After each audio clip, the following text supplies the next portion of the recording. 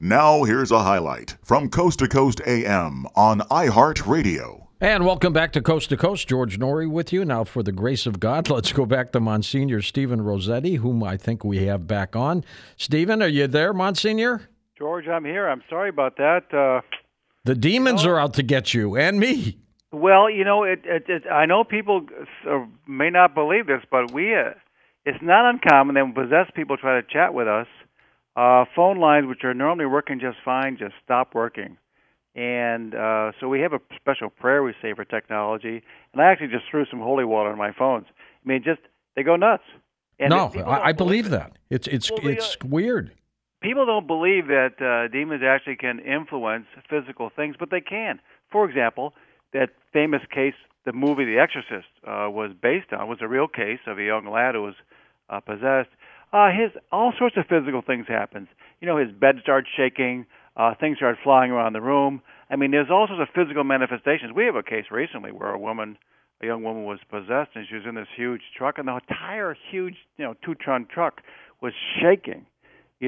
So they can influence the physical world, and you can bet they don't like people talking about this subject. Well, you know what I was going to say, Monsignor? You and I are talking about something extremely controversial, and when we got into the demonic end of this, and there's more to come, click. I mean, it's like they had the control over your phone and just shut you off. Well, it's interesting. Sometimes we have real tough cases. We'll have maybe 2 or 3 different ways of being in touch with a person. So we'll use an internet phone, we use a regular phone, and a cell phone, and if they shut down 2 or 3, maybe one other one will work. Or we'll have the phone number of a friend of theirs, and we'll call the friend, and the friend will call their friend. So we're used to it, frankly. I got to tell you, I don't get spooked very often, but this particular night, chatting with you with what just happened, it kind of just scares the living daylights out of me. Well,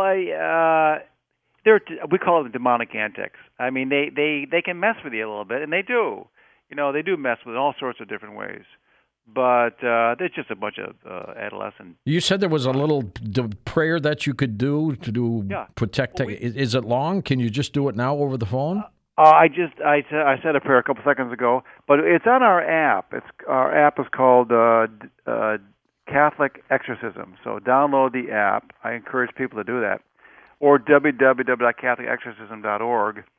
And in that app, you'll see what we call a prayer for technology, and Umberlino prayer for technology to protect your devices when you're using them. So whenever there's something big, I should have said it before we started. Yeah. Well, it's we're just getting used to it, so we wrote a whole prayer.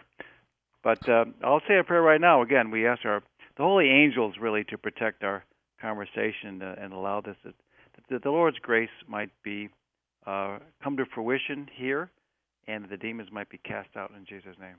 Let's do it. Let's hope. Let's hope indeed. We're going to take calls with you next hour too, by the way, Monsignor. Okay. And people are just fascinated with this subject matter. What is what you call occult bondage? What is that? Occult bondage? Well, what I would call that, I mean, there's probably different definitions, but first of all, when people do occult behaviors, whether it's Ouija boards, seances, magic, that sort of thing, what they don't realize is when you're not invoking the Lord and the one God, you're sort of throwing your net out to this other world, and who's going to answer that phone call? It's going to be Satan's going to answer that phone call. And so when you get involved in this stuff, the deeper you go, the more you are bound to Satan in the dark world. And so when we work with people who are possessed, sometimes they practice witchcraft or magic for years. Sure.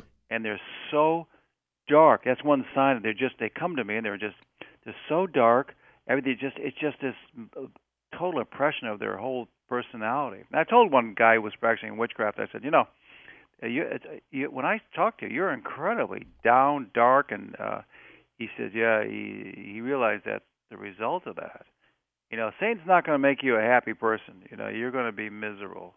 The little Baltimore boy who the Exorcist book was written about, that Blatty wrote about that we've been talking about, Yeah. Some say that he was playing with a Ouija board, and that's how the little guy got possessed. What do you think of that? Yeah, no question about it. I mean, that's exactly what happened.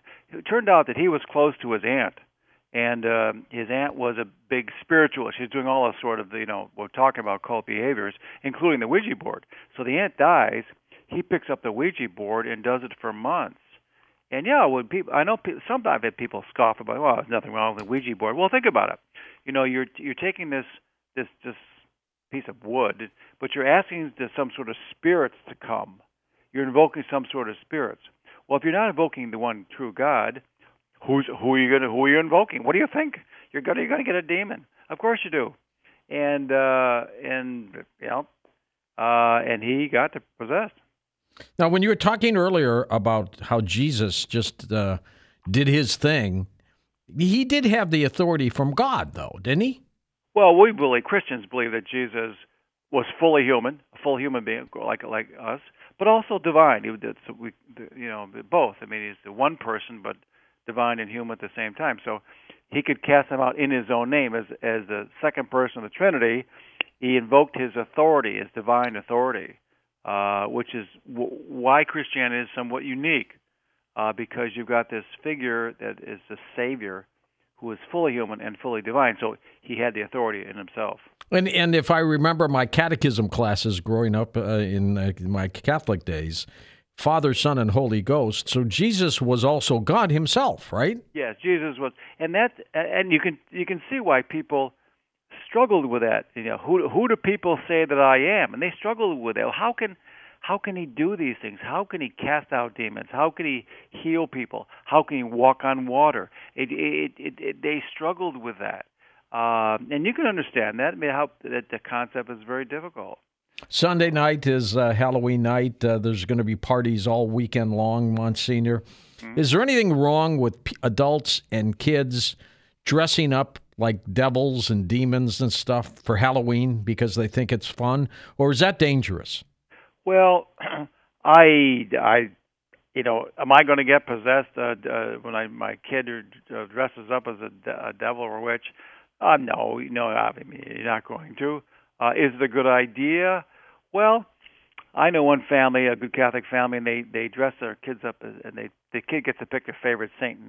Or my brother used to. His little girl went out dressed as a pumpkin. It was kind of cute.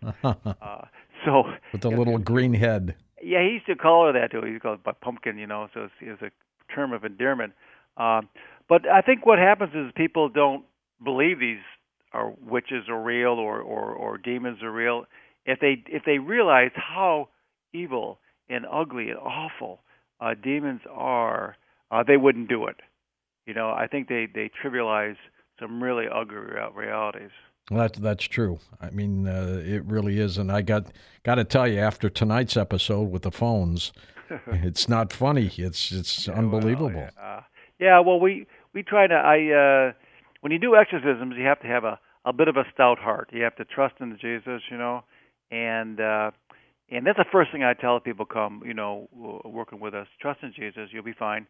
So when ugly things start to happen, and things start flying, you don't get too upset about it. I mean, you just say, okay, yeah, fine. I mean, if someone said my picture flew off the wall, I say, well, put it back. I got an email in, Monsignor, during the break when we were trying to connect with you, and from one of our listeners who said, George, that was the greatest theatrical stunt I have ever heard on the radio. Let's tell him that was not a stunt. That was real. Yeah, it was not a stunt. And you people called me again and again. It kept going to voicemail. And they say, "What's wrong with your phone?" I said, "Nothing. I've got it in my hand. I'm waiting for your call." So I'm just used to it. And that was weird. Things happen.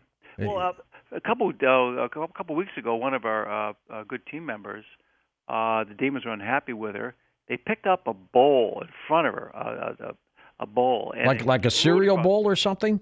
Well, it was a ceramic plate, the side. Yeah, okay. They picked it up and threw it across the room. It hit the wall and smashed. And so she sent pictures of the pieces to us of this dish. The demons just wanted her to know that they were mad at her. You're going to make the cover of the New York Times in a day or two after this interview. Yeah, well, that's true. I mean,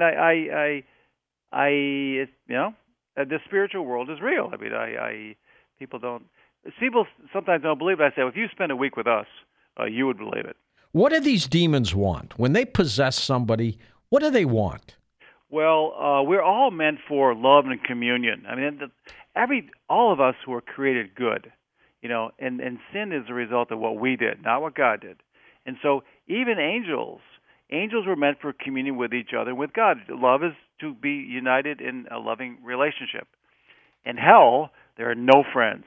So the demons who fell from heaven by their own sin, they still have this craving for connection. And so, that movie, The Fatal Attraction, rather. Fatal Attraction, that's right. Fatal Attraction, yeah. Michael Douglas. The individual wanted a relationship, but it was so distorted, it was awful. And that's the demons thing. They have this innate desire for connection, but they can't love. They have no idea what love is, and so they try to control. You see this in human beings' lives. I mean, when husbands and wives treat each other badly, oftentimes they don't really love each other in freedom. They try to control and possess. So that's what sin does to real good relationships. And since you've been doing this, have you had any regrets about being an exorcist? No, it's been tough. I mean, there have been moments, where it's, especially with a tough case.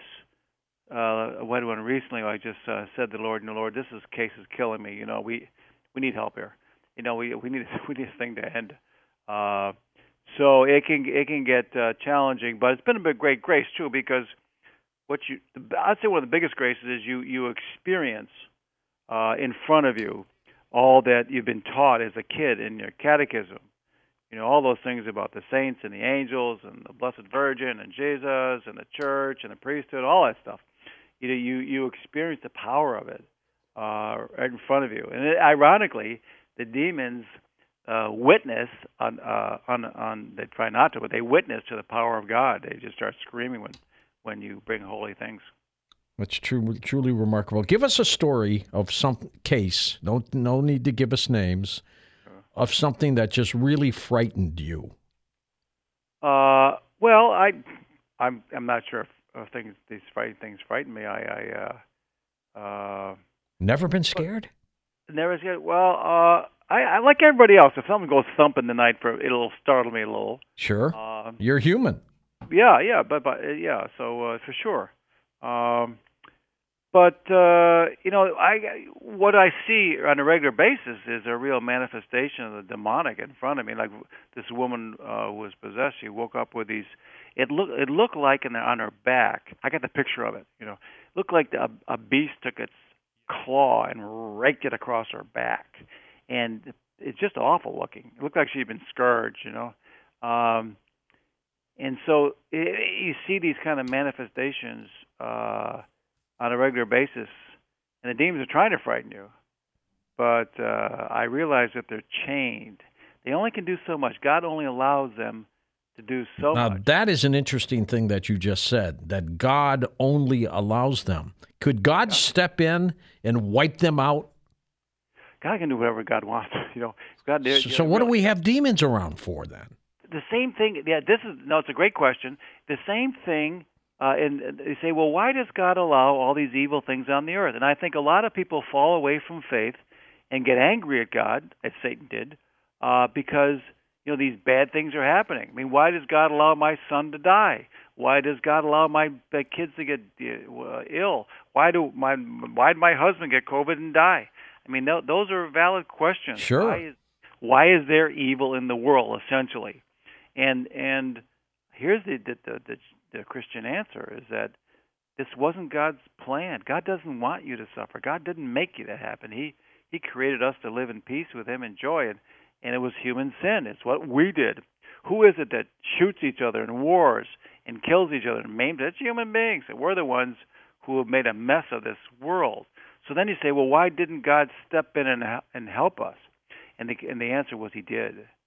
I've interviewed so many physicists, Monsignor, about the Big Bang Theory, how the universe started, and I still haven't had one answer that is acceptable to me. So I'm going to ask you this as a Monsignor, because of, being raised as a Catholic, that you went up through the ranks as high as you have gone, which is remarkable. What, in your opinion, is God? What is God? Yeah. What is God? Well, who is God? Who is God? What is God? Here's what I would say. Listen, George, I would say we all have to come up with our own answer. You know what I mean? We know what we're taught, but we have to come to a personal, it's got to be in our heart and our guts. Here's my answer, I would say. This is just to me, and you can disagree with it, whatever. But I've come to believe that God is pure love. There's nothing outside of love. That's all God is. God is completely infinite love. And so if you want to get to heaven, there's got to be some love in your heart. And if there isn't, if it's just hatred and anger, that's Satan. There's no room in heaven for Satan because he's angry. But when we're totally filled with love, then that's who God is.